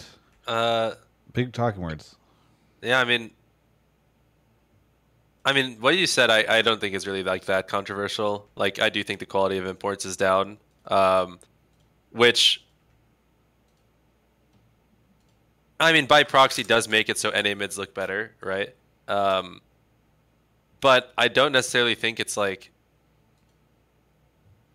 too big of a gap, if that makes sense. I think that like as an example, like Jojo in NA mid is looking like really, really, really well, or really good. I think M&S was always like a little bit shaky, so that like was kind of I thought Gory was actually like probably one of the better imports that we've gotten in a long time. But I mean, what you're saying, like the imports are technically worse, and that does just like, yeah, that just leads to NA mids looking better. Yeah, I think that's true. Croissant, how much should we take away from the rise of North American mid laners as there's less competition supposedly, or do you agree? I mean, I'll just say let's see at Worlds. Like, sorry, I'm getting some feedback. Here, well, Mark can hear me supposedly, so maybe he can dash back and answer this call answer this question while you are dealing with your feedback, or maybe he won't. Maybe he is busy doing something very important. There he is. Okay, he dashed back.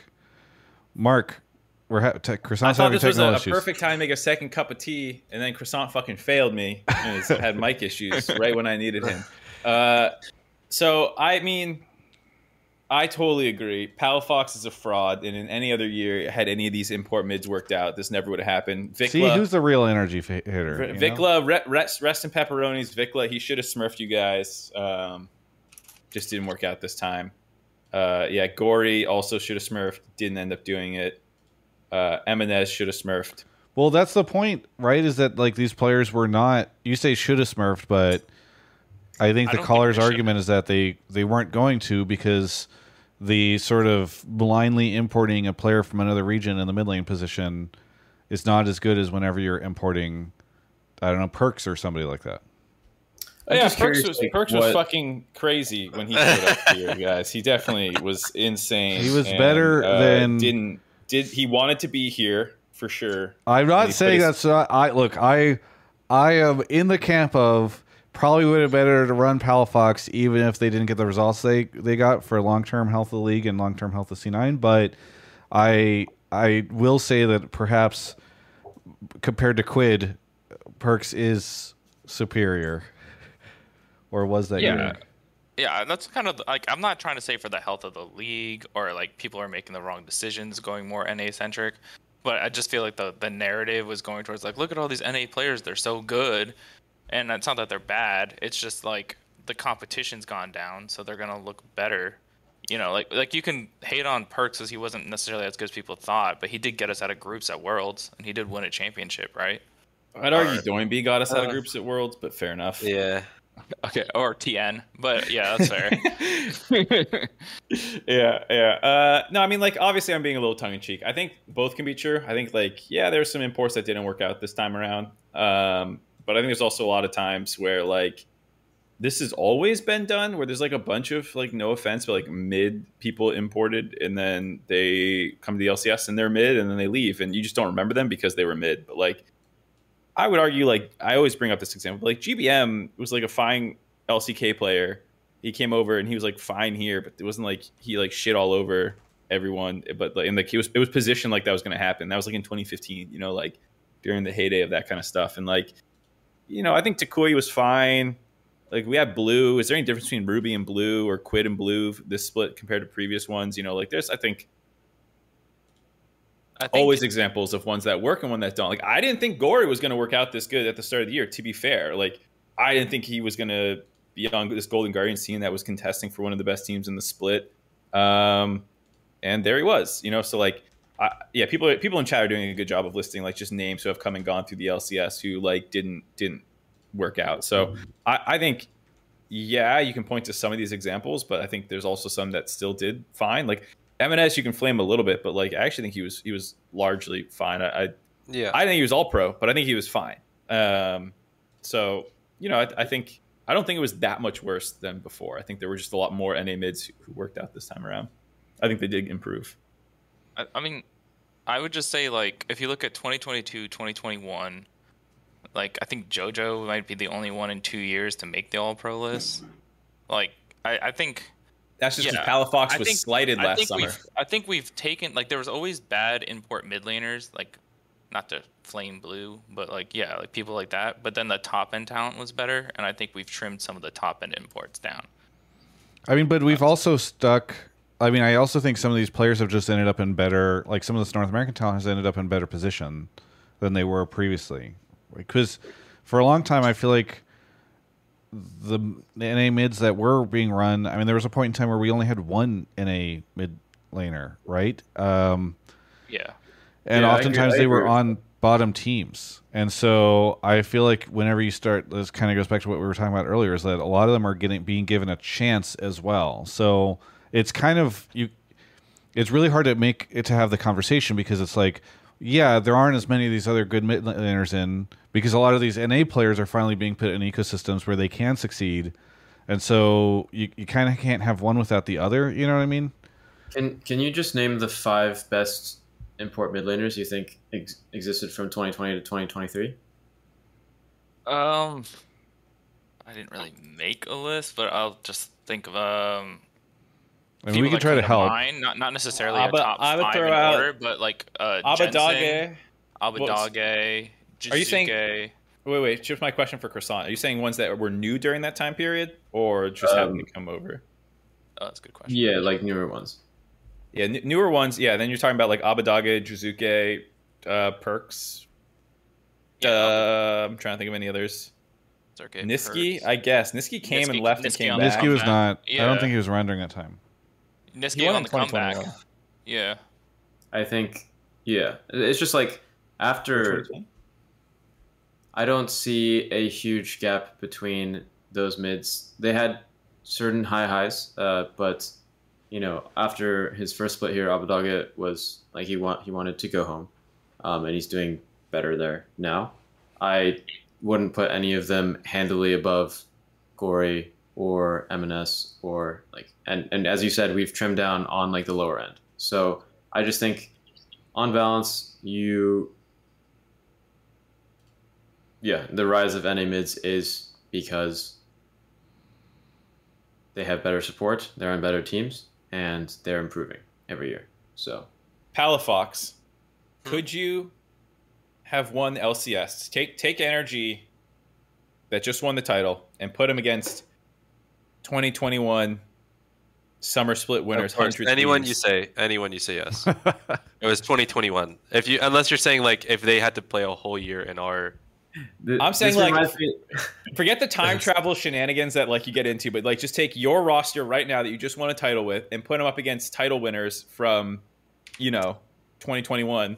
Do you think you could beat some of those guys? Like who was on that roster? 2021, Dick was on that roster. Yeah. How are we gonna? Yeah, just like I don't know, just relatively. I don't know, it's not a real question. It's not going to happen. Yes, of course. Abadage someday and closer. Yeah, Dokla v someday. You got UV v Abadaga. Yeah. What about the Jojo Pyondani EG roster? You got Jojo Pyondani roster. You have the old C9, which was with Perks. That they won one in spring. It's largely the same roster except Sven 80 carry instead of Berserker. I'm just gonna say yes no matter what. We would shit on him. It's fine. Exactly. So it's not that much that the imports are worse because those all had import mids, and here you are saying you'd still beat their ass. Yeah. All right. DC the King, thank you so much for the call. Anything you want to shout out before we go on to our next caller? I'm gonna shout out my wife. She's pregnant. We're due this week, and she's letting me call in right now. So hey, congratulations! Shout out to my brother, long term. Oh, thank you so much. Yeah. Shout out to my brother. He's listening in. I've been listening a long time. First time I got pulled on the show. Remember Hotline Love? Should bring it back. And shout out to Alienware. Yeah, thank you very much. Oh, thanks. Have a good one. I've been saying, Travis. Hotline Love would just get us canceled. No, it wouldn't. What's Hotline Love? All right, Hotline League. We did for Valentine's Day. We love. did an episode where we did relationship advice, and for callers. And why would that get you canceled? Because like Travis can't not put his foot in his mouth. episode ended up being far more real than I think Mark and I thought it was going to be. We had some really intense calls with that we were not prepared for, and What do you mean? some awkward. Do you not remember this episode, Mark? Have you just like blurred I it from only your remember mind? I remember that we got someone married. Someone was like, "I'm going on my first date with this girl," and then they're married now. Yeah, and somebody else called in and said like, Really? "Oh, somebody had like a gun by my home or something like that." Like they called in about like a stalker or something.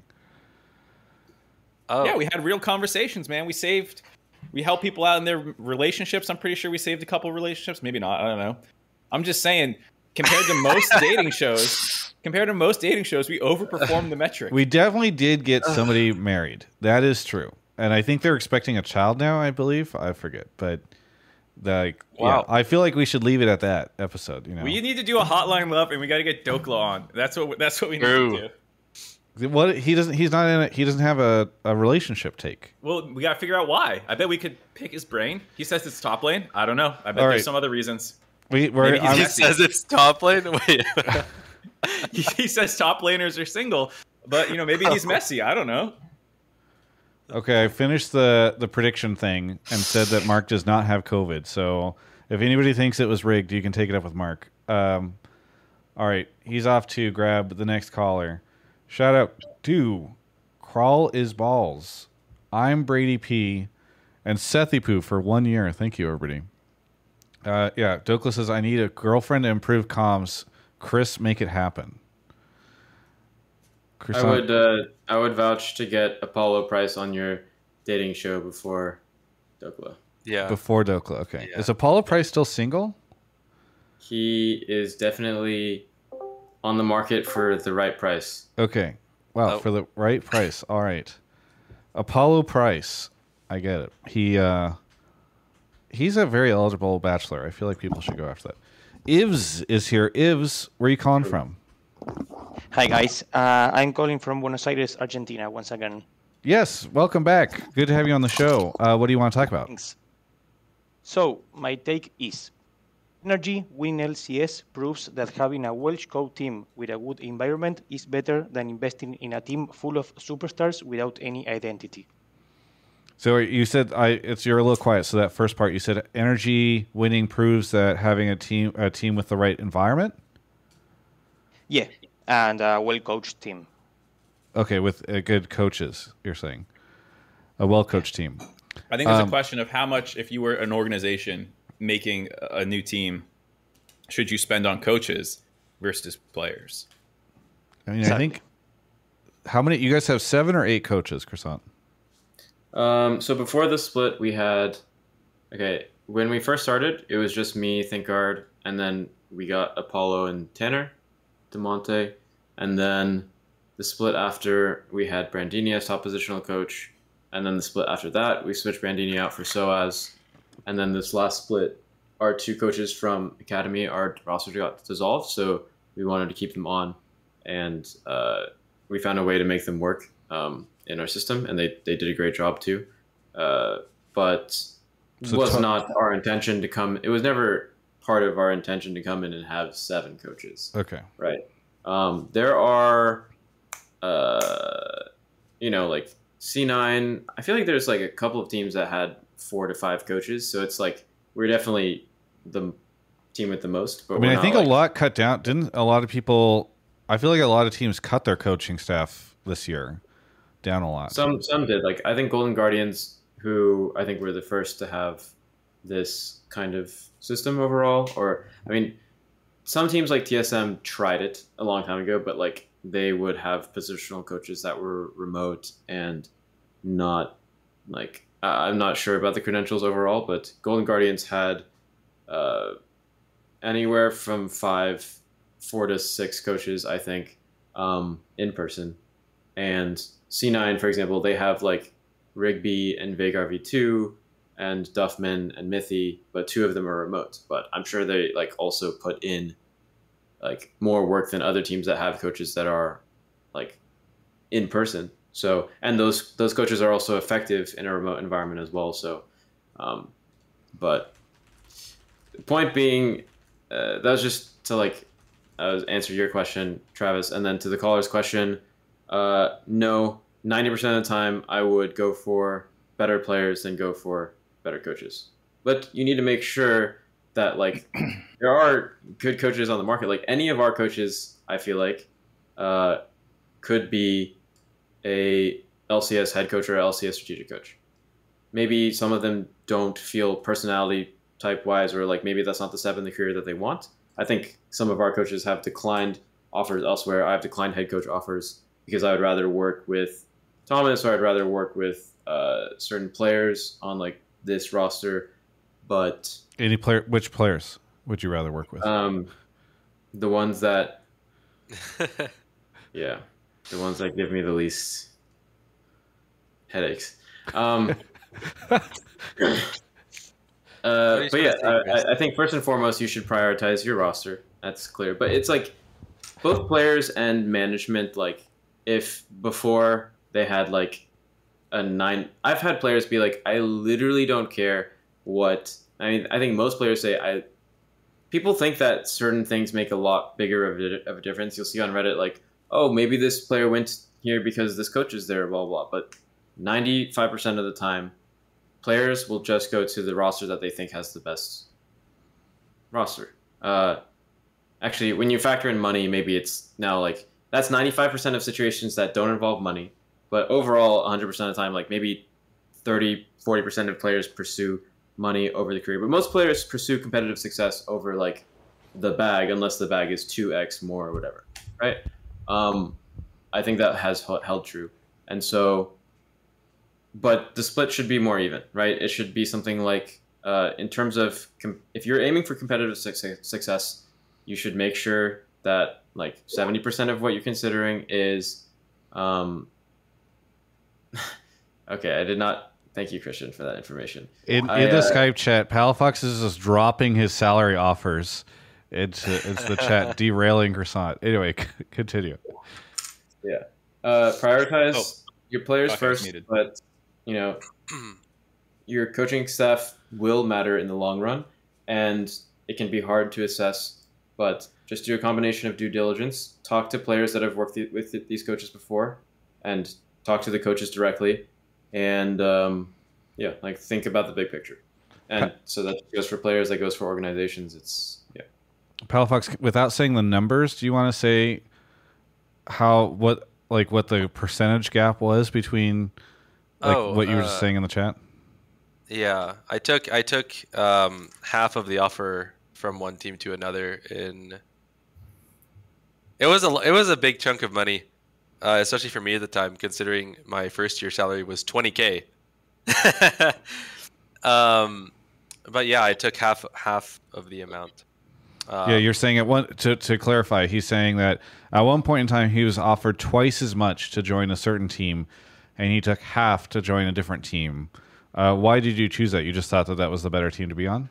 I thought if I stayed on the current team I was on, I would end my career the next year. So, yeah, he did not chase the bag. All right. That's I think speaks to how to what Croissant was saying. Like a lot of pros are somewhat less money oriented than I think people say.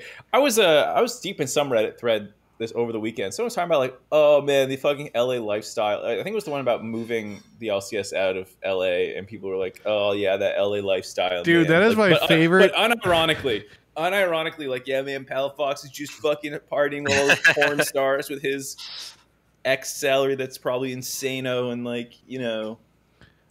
Dude, I don't know if that's some like flyover state shit or something like that, but like, I think it's European fans who just like don't actually watch or something. I don't understand. Yeah, because this has been one of the bigger memes on Hotline League forever. Is every now and then some highly upvoted comment dogging on NA pros occurs, where people say, I think we have it on the wheel, the excuse wheel that I made, because there's always some sort of group on Reddit that's suddenly like, oh, you know, the celebrity culture of Hollywood is what's causing the LCS players to stay there, or like they don't try because they're too caught up in the LA living. It's why Dokless single. He's too busy just running around town, Party after party, Playboy Mansion, all that stuff. Yeah. Yeah, exactly. And that shit is just always so funny because I'm like, dude, the biggest thing these guys ever do is go to Sawtail and grab like Tatsu or Sujita or something like that. Like, actually, that's not true. I will say, and I've mentioned this publicly before, but I was in Fullerton. No, it was Anaheim, California, in June, and I'm driving around. I'm going to a food place to meet up with people. I was with Drew, and we were going to meet up with some friends to get food down there because I was down there for an event. I won't talk about which event.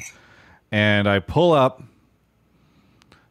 and standing on the corner on a street in Anaheim, California, was Palafox and Contracts, and who else was with you? It was Poom, and all three of them were just hanging out there. And this was, I think, the first week of Summer Split, or was this? Yeah. Yeah. Or had they walked out? Had they walked out down to? They walked out of a eatery, a food hall, where they'd been presumably eating all the way in Anaheim, California. So these guys were partying it up, and I have the evidence. So, all right. Anyway, what was the call about? I've completely lost. What were you? What's your take, Ivs? Oh, mid lane. No, that was a while ago. No, he was saying that coaching staff matters a lot, and Palafox said it doesn't, and he did it all himself. No, that is true. True. You did say that. Not that thing is true. Yeah. Go ahead, Palafox. Oh, sorry. Chris's take was that roster matter, or like better players matter more a lot of the time. I probably have like a different take just because like most of my struggles in the scene kind of involved like coaches, literally my entire career. So I truly believe like a better coaching staff matters more.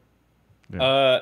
This is something I should have asked Dokla or something, but like, what is it like working with Soaz? Because I think he was one of the first people as the scene was getting coaches where he was like, man, fuck coaches, basically. He had a little bit more nuanced take than that, but like that's the distilled down version.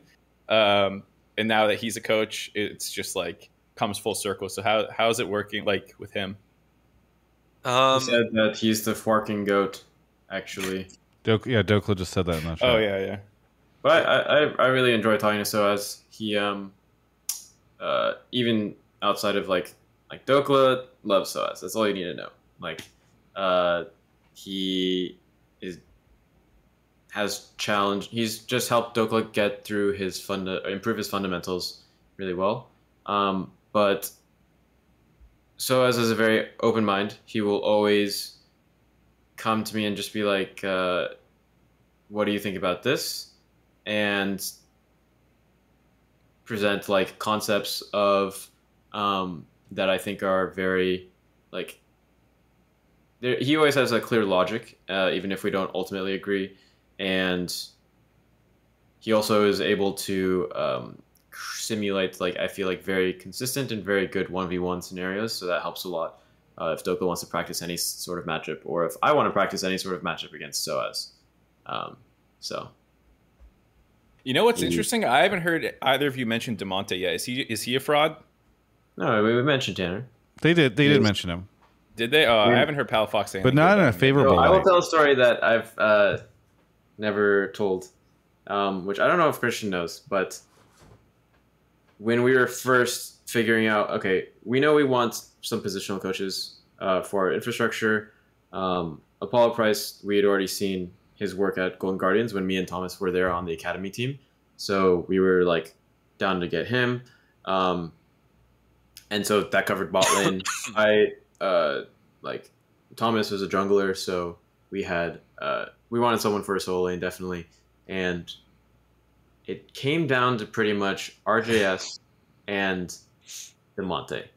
And I fought like fucking hell for DeMonte, and I'm sorry, RJS, I don't know where you are, but I told Tanner like I feel like you have other offers, but if you come here, I feel like you will be the best mid lane positional coach. Not that there are that many, but like you will make a difference. And like Christian and Tanner have very different communication styles and also very different like play styles throughout their career, but that kind of balance is something that I value really highly.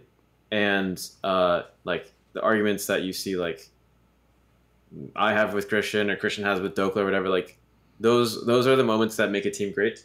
And well, RJS probably would have gotten into some disagreements with Christian too, but I don't know how that would have all worked out.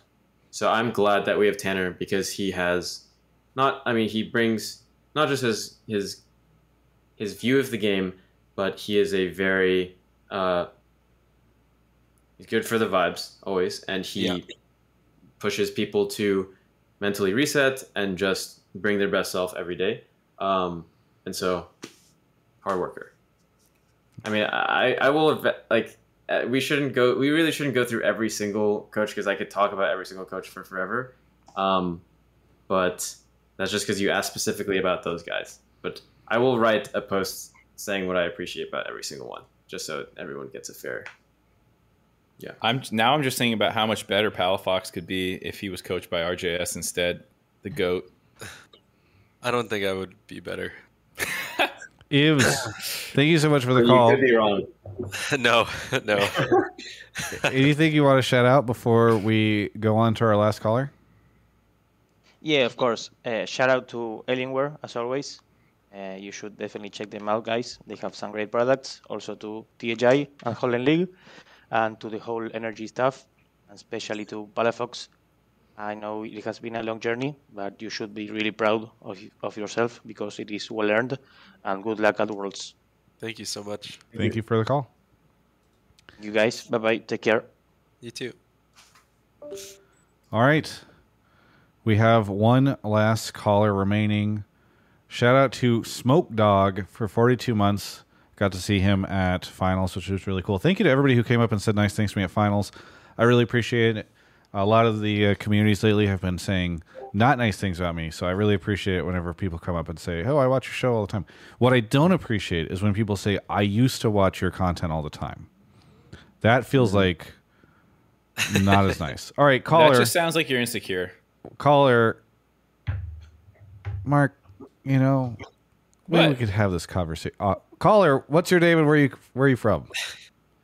Hi there, I'm the Black Sheep, and I'm calling from Hamilton, Ontario. Hamilton, Ontario. What do you want to talk about on the show?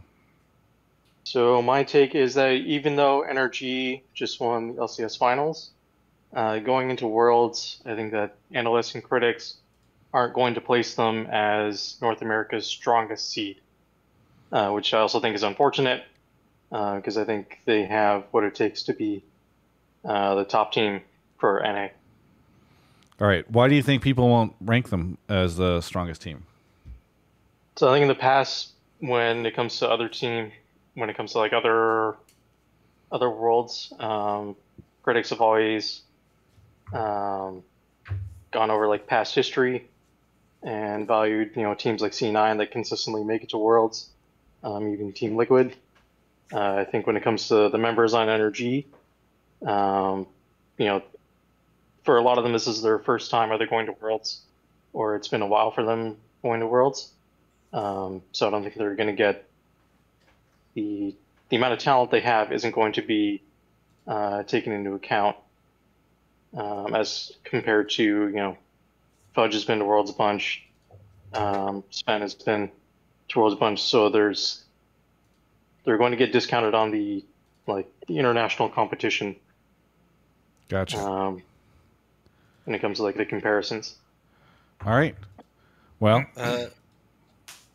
I think that actually might be a little bit true. Something that I think, I don't know if people think like C9 was just playing bad on the day. Like I'm sure that there's still some of that copium, At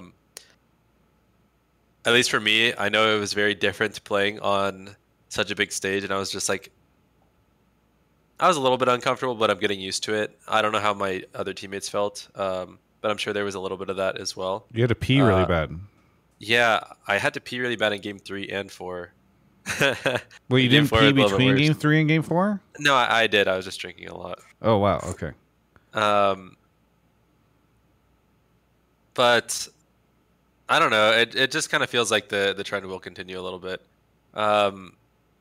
aside from that, though, I don't think we should be discounted because I think that we actually have like a lot more of an aggressive style, and like I know it might sound dumb, but like we're not afraid to lose, if that makes sense.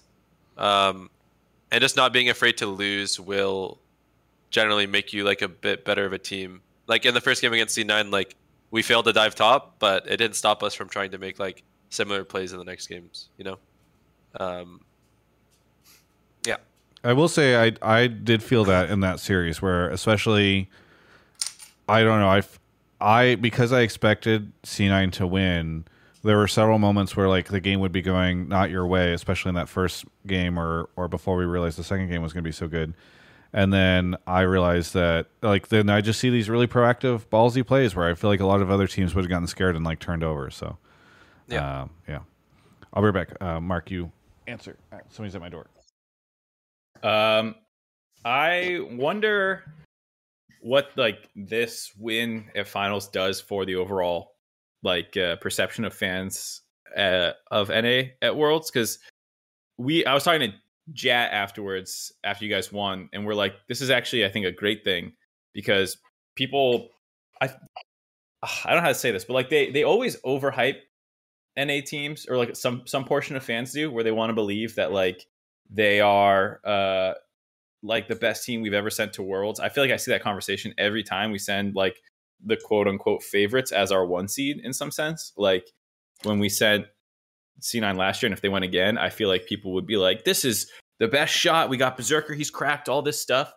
And funnily enough, I don't think people will have crazy expectations now, which I think is actually a good thing. And I feel kind of similarly to what Croissant was saying earlier, where each of the NA teams we're sending are good at different things and have the ability to win or outperform depending on like patch and how they're feeling that day and like whether or not they're being scared of the moment with the stage games and stuff like that.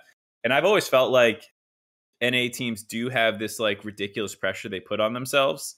And you see them like for TL in I think it was 2021 where they like started 0-2, and once they were basically mathematically eliminated, they start playing well, which happened to MSI as well. And it's like, I don't think NRG is a team that will be like that, which I think gives them a pretty big advantage. I guess that's what Palafox was just saying is like, I actually like that the expectations have been reset, and I don't think pundits and analysts should be like, oh yeah, C9's still better. They just got unlucky against NRG. It's like, no, I think what NRG did, they can do against basically anyone. And like they did it to Golden Guardians as well. And like they went to MSI and you saw how they did. So, you know, like, I don't know.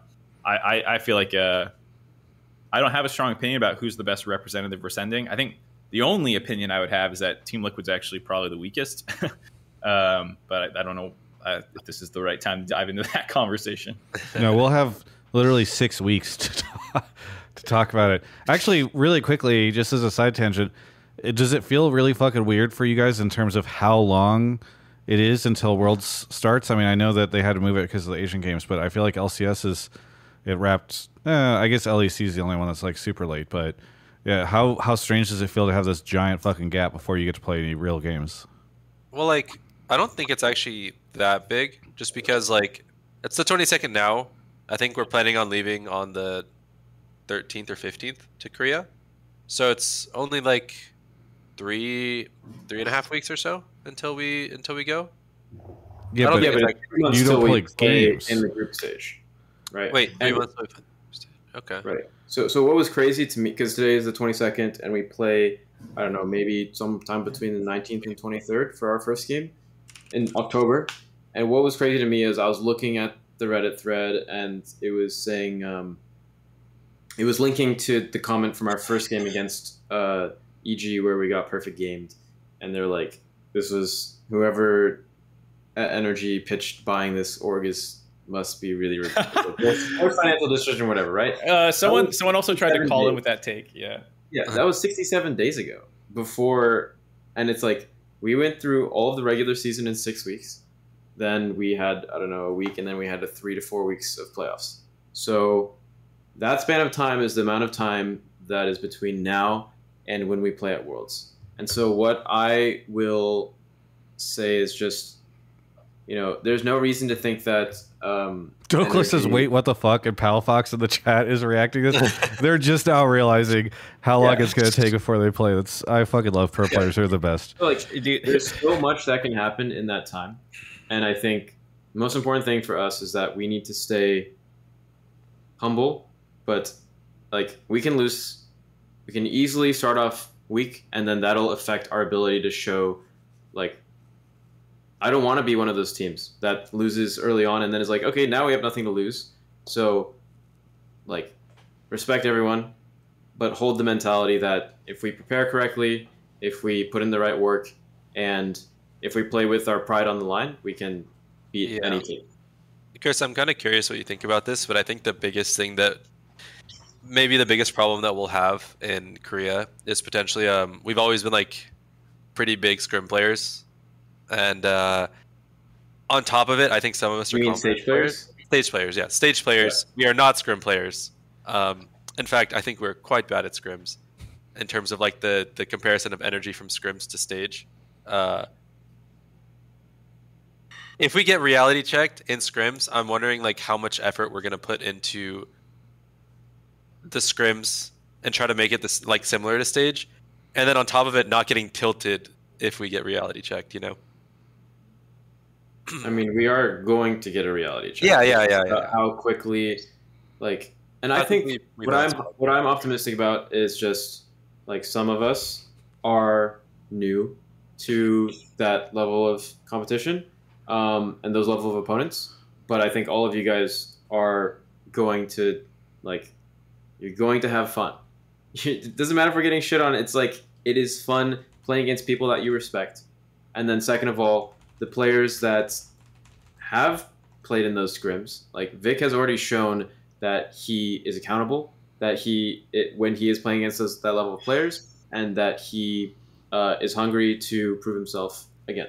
So we have a good balance of like, you know, whether we're fresh to it or like no one's coming in and just like, I'm going to get shit on, and yeah, like we're going to go in with the same mentality that we've had, and whether or not, yeah, it's just how are we going to play on the day? Counter argument. You guys are. Oh, sorry. Go ahead, Travis. Albus Nox Luna, 2016, couldn't get any scrims, fucking crushed it, made it out of groups, and surprised everybody. So just if don't you guys scrim. haven't played Baldur's Gate yet, I highly suggest like 100-hour playthrough of Baldur's Gate. Don't. That might actually be good for seriously. team bonding. I was thinking about it.